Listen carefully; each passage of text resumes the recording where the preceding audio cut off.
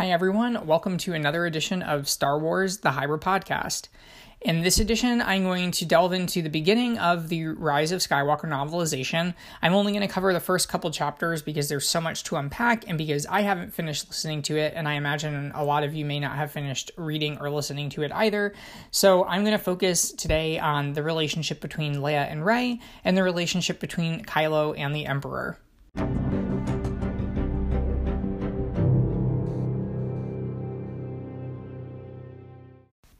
So, the novel for The Rise of Skywalker came out on Tuesday. I've been listening to it on audiobook, and I've only listened to the first few chapters, partially because I went back to re-listen to everything a second time so that I would have some ideas of things to discuss on the podcast.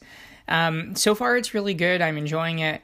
I am frustrated that it took them until March to release this when they started releasing advanced copies in February, and, we already had a ton of spoilers from the additional content that the book was going to offer. I've been trying to avoid those spoilers myself so I would still have some surprises, and there are a lot of details to pick up on, beyond what was shared in some of those articles that had come out earlier.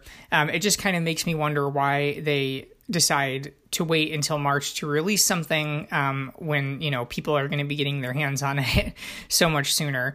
I think that for Force Awakens, the audiobook came out like 3 or 4 days after the movie was released.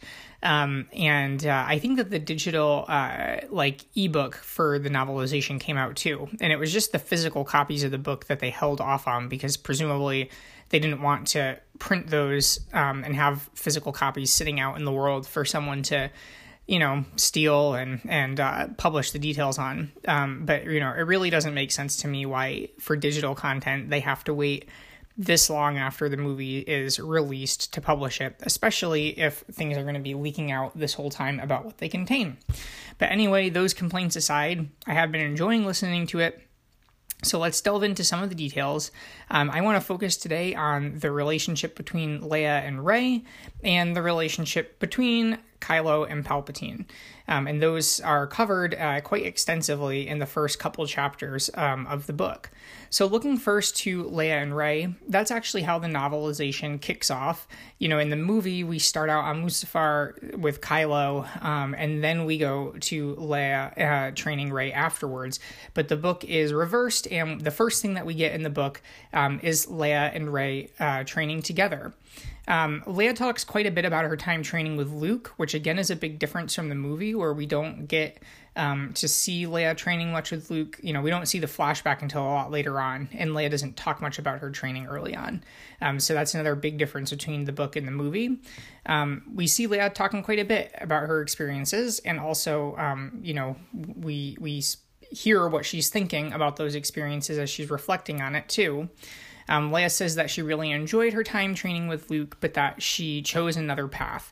In the book, she doesn't mention at this point that path had to do with Ben, and her sense that we see in the movie that Ben is, going to fall when she completes her training, or she says she sees his death at the end of her Jedi path.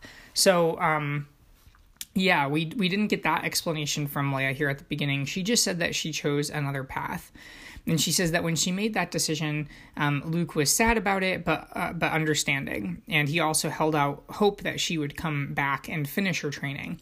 And she explains that that's why she left him with her lightsaber, because she wanted to try to get the message through that she was not going to, return to complete her training or decide to become a Jedi. She left her lightsaber with him so that there would be no doubt in his mind. But he still kind of kept on hoping, according to her. She says that she has no idea where her lightsaber is now, which is interesting. So, from Leia's perspective, her lightsaber is totally lost. She doesn't know that, Luke has it stored away somewhere with the possibility of Rey receiving it. That's definitely not something that Leia was aware of, according to the novel. One interesting thing that Rey is thinking about during this whole interaction is about Leia's use of the Force in terms of political powers.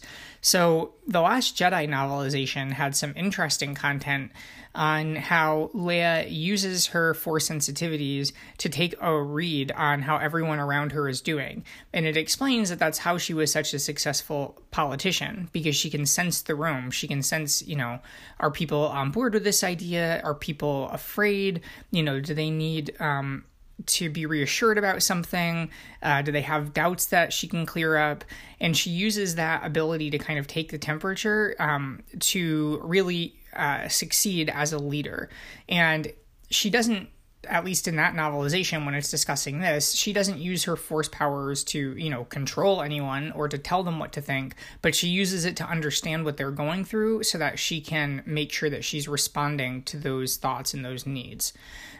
Rey, in this novel, says that, it would have been so easy for Leia to force people to do things who were opposed to her, her actions or her decisions, and, kind of hints at what could have been a darker side to this power. And it really made me think, another theme of this podcast, back to the ideas that are coming out for the High Republic era. One thing that we've, heard of definitely in Legends materials is that the Chancellor of the Senate used to be a Jedi, and that, it was consistently a Jedi who was leading the Senate. Presumably, maybe the same Jedi Master who leads the Jedi Council. And so it made me think, could we see Jedi politicians in the High Republic era? And, could they explore the use of both of these sides of the power, kind of the more benign use where, you're using it to sense how people are feeling and to respond to those needs, or kind of the more malevolent side of, actually using it to help control people, because certainly that would be a power that any politician would love to have. I'm sure that Palpatine used that, although, we really haven't seen too much in the canon materials talking about Palpatine's control over the Senate. I think the prequels and the Clone Wars series really show Palpatine using political power and, kind of the tools that any would-be dictator has at their disposal to take over the Senate. We don't see Palpatine kind of controlling it with the dark side of the Force. The Jedi kind of hint at that, and Dooku says that the Senate has fallen under the influence of a Dark Lord of the Sith. But it's never made clear that is a Force ability versus just, a Sith has somehow kind of taken power. I'm sure that Palpatine used the Force to control people. We just haven't seen much of it. But certainly from the Jedi side, if there were Jedi chancellors in the past, you could see them using both this kind of power that Leia has to read people and respond with empathy, or going into a darker side. Certainly we see Jedi use mind tricks to control people. So where's the line between it being okay to use a Jedi mind trick to make someone do something and using that for your political advantage in a political situation? To me, the Jedi mind trick has always been kind of a weird power that maybe shouldn't exist for Jedis. The whole idea that it only applies to weak-minded people seemed really elitist and kind of counter to the idea that, we're all supposed to be equal in the Force, we're all part of this bigger thing. It's always seemed kind of like a weird situation from my perspective.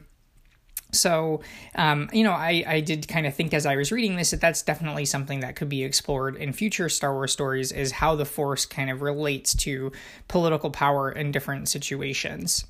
One more thing on the mind control that I thought of is in the Rise of Kylo Ren series that I just finished covering on here.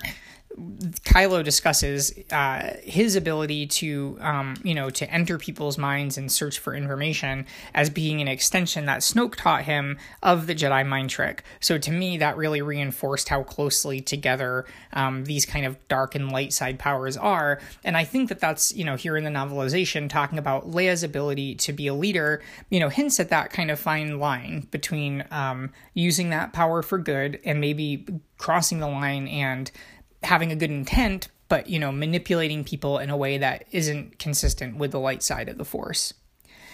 Anyway, we see a lot of discussion in this part of the book around connecting to Jedi of the past, which obviously is a big theme in the movie, too. Rey tries reaching out multiple times in this chapter and has no luck. She's trying to reach out to Luke, which is interesting because they didn't have the best of relationships. And it seems like Rey hasn't talked to Luke at all during all of this time. Like, I think we can assume that when Luke sees Rey in the film on Ahch-To, that's the first time that they've interacted since, since she left Ahch-To and saw him alive for the last time. I think that we can assume that. It's just interesting to me that, Rey is trying to reach out to him. She has a great teacher in Leia who's still physically present in the Force. And, she's still kind of trying to seek Luke's guidance and approval. So that's kind of interesting. Leia definitely mentions that she's been able to talk to other Jedi over the years, which is awesome to hear. She says that she's heard many times from Obi-Wan with guidance, and on fewer occasions even heard from Yoda. And I love the idea of Leia getting guidance and advice from Obi-Wan and Yoda over the years, presumably while she was training to be a Jedi, and then I would assume afterwards as well. Why not, right? I mean, it's clear that, Leia says somewhere here in the novelization that she's proud of her Jedi lineage. It just wasn't like her occupation to be a Jedi, but she still carried that identity with her. Let's see, what else did I have in my notes here? Leia says that Rey is exasperating as a student, which is exactly how Luke found her to be, where, Rey gets really easily frustrated when she doesn't pick up on something, and when she does pick up on something, she takes it for granted and doesn't realize that she's accomplished something. Leia says that Luke acted kind of the same to her. Luke said that Leia was exceptional but different from him. So she had some challenges, like he pointed out her footwork was not the best, but had other areas of strength, which makes sense, and Leia says that she thinks that lesson of her learning how they were different will help her to train Rey, because Rey is different as well.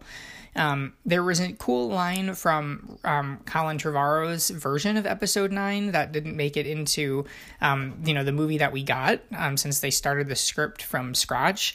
But it was something like, you're not like my brother or my father, you're something new, you're different. And that kind of theme plays out here in the novelization too. Probably just a coincidence, but, that kind of theme is here as well. Leia also senses that Rey has darkness inside her, and she relates that to Ben. But Leia recognizes that she made mistakes with Ben. She sent him away. And she also realizes that Luke made a mistake, I think, because Leia says she's not going to second guess her ability as a Jedi Master. Even though she's not the most qualified in history, she's not going to second guess her abilities. And I think she's reflecting on Luke's mistakes of failing Ben and then being afraid to take on Rey. So we see Leia definitely learning from those, but also kind of being able to relate Rey to Ben and sensing the darkness in them both. Here in the novelization, we don't get any sense yet that Leia knows who Rey really is, that she's the granddaughter of Palpatine. They don't approach that here, but we definitely get hints of it that, you can't get in a movie because we're seeing what Leia's thoughts are. And in her thoughts, we definitely see that she knows that there's darkness there.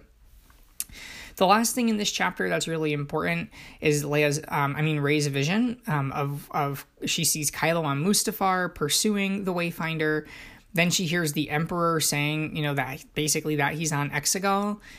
Rey feels herself being drawn to Palpatine's throne and says, I've already chosen a different path, haven't I? Like, kind of wondering why she still would feel the pull to something like this. She also says something interesting about the Emperor, who she doesn't recognize as the Emperor yet, but she says that, what she saw in the vision was part machine and part man, which obviously is an echo of what we heard about Vader in the original trilogy, starting with Obi-Wan saying that. And she kind of exits this vision and recognizes it as being flashes from her memories and flashes from Kylo's memories. And she's scared that she would be seeing Kylo's memories and wondering how that could happen. She doesn't seem to realize that this is like as literal as something that just happened or is happening right now to Kylo. She doesn't take it that literally, and she sees it more as being a vision. And she struggles with how much to tell Leia about this, not wanting to kind of have Leia know, particularly that it was in a moment of frustration, just as we see in the movie while she's trying to defeat this training robot.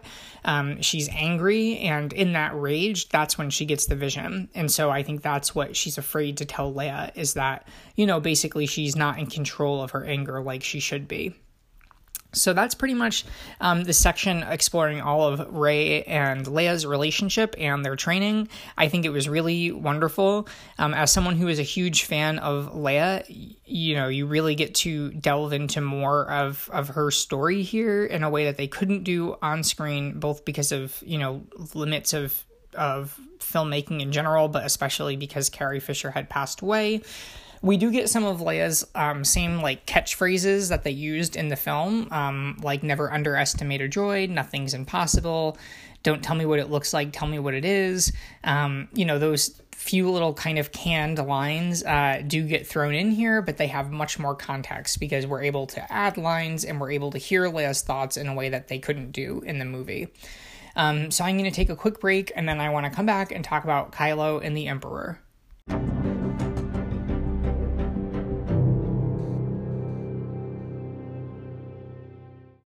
So the next thing that we get a ton of new details on with the novelization is Kylo and the Emperor, and kind of Kylo's journey to Exegol to meet the Emperor. A lot of this had been shared previously in a post that StarWars.com released with an excerpt from the book, and some of it had been leaked, but I still found myself learning a lot in this chapter, and finding there to be a lot of new information to enjoy with this new context. I also want to point out that the first two chapters of the book are I'm listening to it on audiobook, and they're about 35 minutes long each. And it's a long movie with a lot of plot points, and the audiobook is only 9.5 hours. So they're spending a lot of time up front going into the details of these characters and how Rey and Kylo's journeys each begin. And I'm kind of wondering what the rest of the book will be like, since they're spending so much time here at the beginning on these topics, and there's a lot of movie to get through, and they apparently do it in a pretty short amount of book. Anyway, that's just a side note. When we see Kylo kind of arriving on Mustafar, he goes, to the grove that we see in the film, filled with trees, and starts cutting down cultists. It's interesting because, having played the Vader Immortal video game, which I definitely plan to cover in a future podcast, we see, without spoiling that game, which is on Oculus Quest, I don't want to spoil it for anyone, but the book does explore why Mustafar is the way that it is, and it ends with a little bit of hope that maybe there'll be life back there someday. And that's kind of where I think we're supposed to assume that these trees come from. And again, I won't spoil anything, but if you played the video game, you'll kind of understand why. And it's interesting here because Kylo says that, the people who he's cutting down are there because they were obsessed with Vader and they want to kind of protect his legacy. And that's just so the opposite of what we see in Vader Immortal, where the life forms that are there on Mustafar are definitely not fans of Darth Vader. So I wonder when these people arrived there. They also are referred to specifically here as cultists, which makes me wonder, are these like a direct offshoot of the Sith Eternal who are there to guard this secret? And if so, like maybe they arrived pretty recently, because, they didn't need to be there when Vader was present, kind of protecting his own secrets, and maybe they showed up afterwards. It's interesting in general, like there are so many unanswered questions from the movie that the book doesn't answer, like why keep this device there on Mustafar? Like after Vader's gone, why wouldn't they have taken it somewhere else? Why kind of keep it there at the site of his old castle, not even in the castle, but like down into the, in the forest below? I mean, it really doesn't make a lot of sense, and maybe we just have to accept that, or maybe that'll be explored someday. Anyway, another funny thing is that, Kylo kind of is almost admiring how inhospitable to life this place is, and yet there are beings that live there. And he kind of says, like, no wonder Vader picked this place to live. It's funny to me how little Kylo knows about Vader and Vader's story, and having no idea that this was the site of Vader's biggest defeat, and that part of his reason for being there was the Emperor, trying to humiliate him by having his fortress be located there. And of course, the other reason could be the ancient temple and stuff that gets explored in the video game. Anyway, we do get to have a little bit of a peek at the creature that had been teased in the excerpt of the book that StarWars.com had published. It's kind of a dual life form. It's some kind of a giant being with a spider attached to it, and the spider's speaking and controlling the other being. It's definitely interesting. It sounds like they had developed this creature based on the original script for episode 9, and that this was going to be like one of the main characters from the movie who teaches Kylo about new force powers and kind of sucking the life out of people. And instead we got Palpatine as kind of that main character. But it sounded to me like that's where this guy came from, that they had already done the concept art and developed it, and so that they kind of used that idea here. I don't think that they ever filmed anything with it. I haven't watched the behind the scenes movie yet for Rise of Skywalker, because I ordered it on Blu-ray and it won't come in for another 2 weeks. I know that there's been some shots of like Hux and Admiral Pride on Mustafar, and that is discussed on the book. Like we do see in the book the two of them standing around. So maybe there's maybe they did film something with this creature and they decided not to use it. There's no deleted scenes yet for the movies, so we really don't know exactly what they've deleted that we didn't get to see. But in any case, here we only get a little peek at this guy. He doesn't have a particularly important role. He very easily gives up the Wayfinder, which Kylo kind of wonders, like, why are they giving this up so easily? Like, he had to fight through the cultists, but they were really easy to kill. He arrives at this really bizarre creature, and the creature pretty much gives him the Wayfinder, and he says it will lead him to Exegol and to quote-unquote him. And Kylo still kind of doubts that the him is Palpatine, but it's clear that the creature knows that, which is what makes me think that, they're really there specifically as part of the Sith Eternal to intentionally lead Kylo out there, which all makes sense with what we've seen in the movie. The only explanation that Kylo has is that maybe it was easy for him because he's Vader's heir, and they know this, even though it's not like it's public information, but that they know that, and that's why they kind of give it up so easily to him. Kylo does talk quite a bit about the unknown regions and gives us some interesting information on that. He says that only very desperate people travel out to the unknown regions because it's so dangerous. So, maybe some people running from the law might try to escape out to there, but that's about it. It definitely doesn't sound like Kylo Ren has been to the unknown regions from this discussion, which is interesting because at the point where Ben Solo falls and he becomes Kylo Ren, and he goes off and becomes the leader of the Knights of Ren, he's part of the First Order at that point. I mean, at least informally, he doesn't know what the First Order even is, but he's accepting that he's like following Snoke. So I don't know at what point the First Order kind of emerges from the unknown regions and comes back out into the known galaxy, and at what point Kylo Ren like officially becomes part of their hierarchy. So that's all really interesting, but it definitely doesn't sound like Kylo has ever been out there himself. He knows that that's where the Imperial remnant had escaped to, and he also mentions that there are other planets that had been discovered over the years, but that they had very low populations and that trading with them was really difficult. One thing that he mentions that's very interesting and could tie into the New High Republic era is talking about how the Sith and Jedi both had discovered planets out in the unknown regions, and they were both very closely guarded secrets. So for Sith, obviously, Exegol is, probably the big one, and who knows what other planets they've found out there. For the Jedi, I think that Octo is considered in the unknown regions and was uncharted, but, what other planets could there be out there that the Jedi, had found and were aware of that maybe had been discovered during the High Republic era? Maybe were outposts during that time, like we've seen other outposts come up already. And maybe they were lost either because of the event that happens in the beginning of the High Republic storytelling, where there's this great catastrophe and hyperspace travel is changed, or maybe it's just that as the Jedi Order kind of began its descent from its height, that those secrets were kind of lost.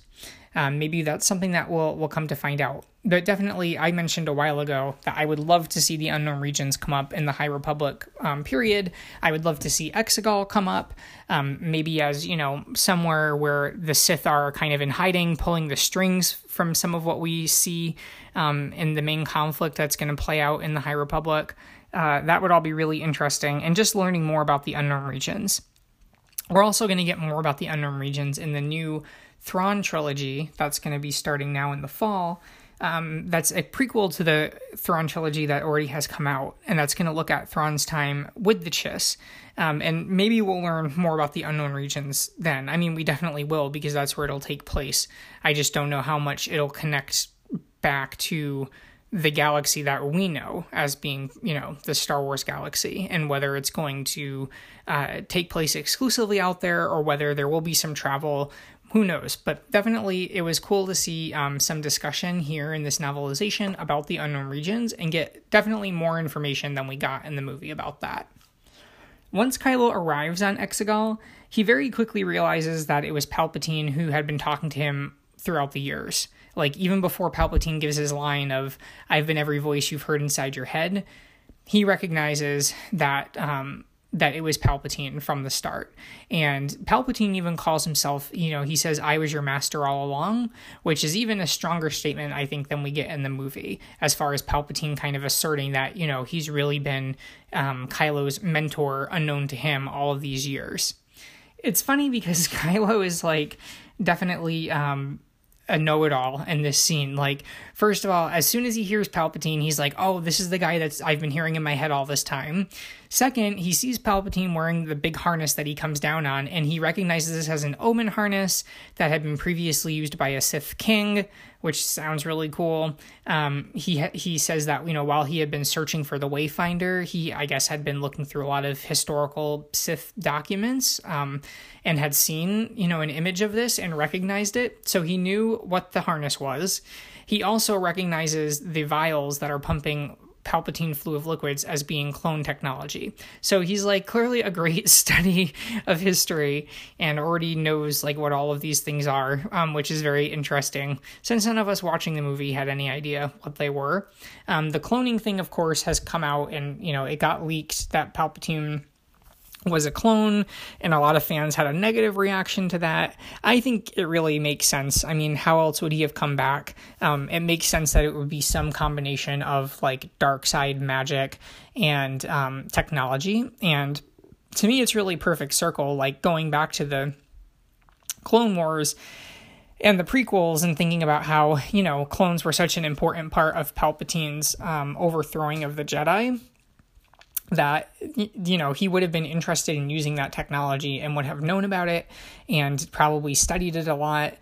So it really makes sense. And I think just in terms of completing the trilogy, the 3 trilogies, and completing the saga, it's kind of a nice callback to the prequels that, that this cloning technology has come back again.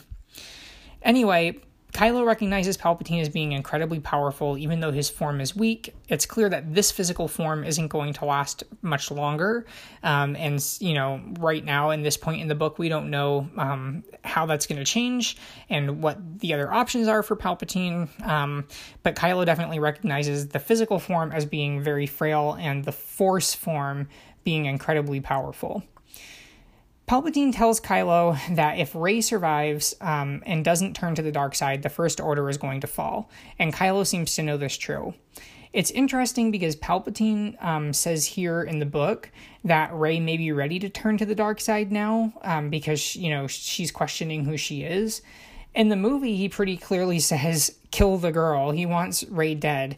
Here, he seems very open to her falling to the dark side instead. So definitely we get a more nuanced look at that here in the book. And maybe that helps or will help as I continue in the book to clear up some of the weirdness from the movie where it was like, why did Palpatine send out Kylo Ren to kill her and then later says, I've wanted you here the whole time. Like, it was unclear who he really wanted to win. Did he send Kylo out knowing Kylo was going to fail, or did he really want Kylo to kill Rey? And when Rey showed up, he said, okay, well, I can still salvage this and make this work.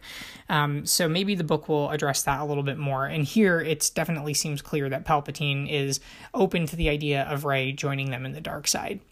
And the kind of last little piece of information that we get here, which clears up another inconsistency between Last Jedi and Rise of Skywalker, is that Kylo says flat out that thinks in his head that he wasn't lying to Rey when he said that her parents were nobody. But as Palpatine is talking to him and says that Rey's questioning who she is, Kylo says, or thinks that the Force vision that he saw of her parents as paupers, that could have been misleading, as Force visions often are. So definitely we get confirmation here that Kylo did not intentionally lie to Rey when he said that her parents were nobody, and recognizes that could have been a misleading vision. So that's just the first 2 chapters of the book. There really is a lot to kind of unpack and explore and discuss. So I'm looking forward to reading the rest of the book and continuing to discuss it on future episodes of the podcast. Like I said, I also know that they're not going to continue in this level of detail because the book is pretty short for a book, a Star Wars novel, and they've spent this much time just in the first couple scenes of the movie. So I think that a lot of the later parts, especially the action scenes and whatnot, they're not going to have as much detail as this does. But for me, it's, just these first few chapters have made listening to the audiobook worth it. Like I said, I've already listened through twice to try to get all of the details, because you really do get to see these relationships and how these characters relate to each other, what they're thinking and going through in a way that you can never have on screen. So I would recommend that you grab the audiobook or the actual book if you haven't already.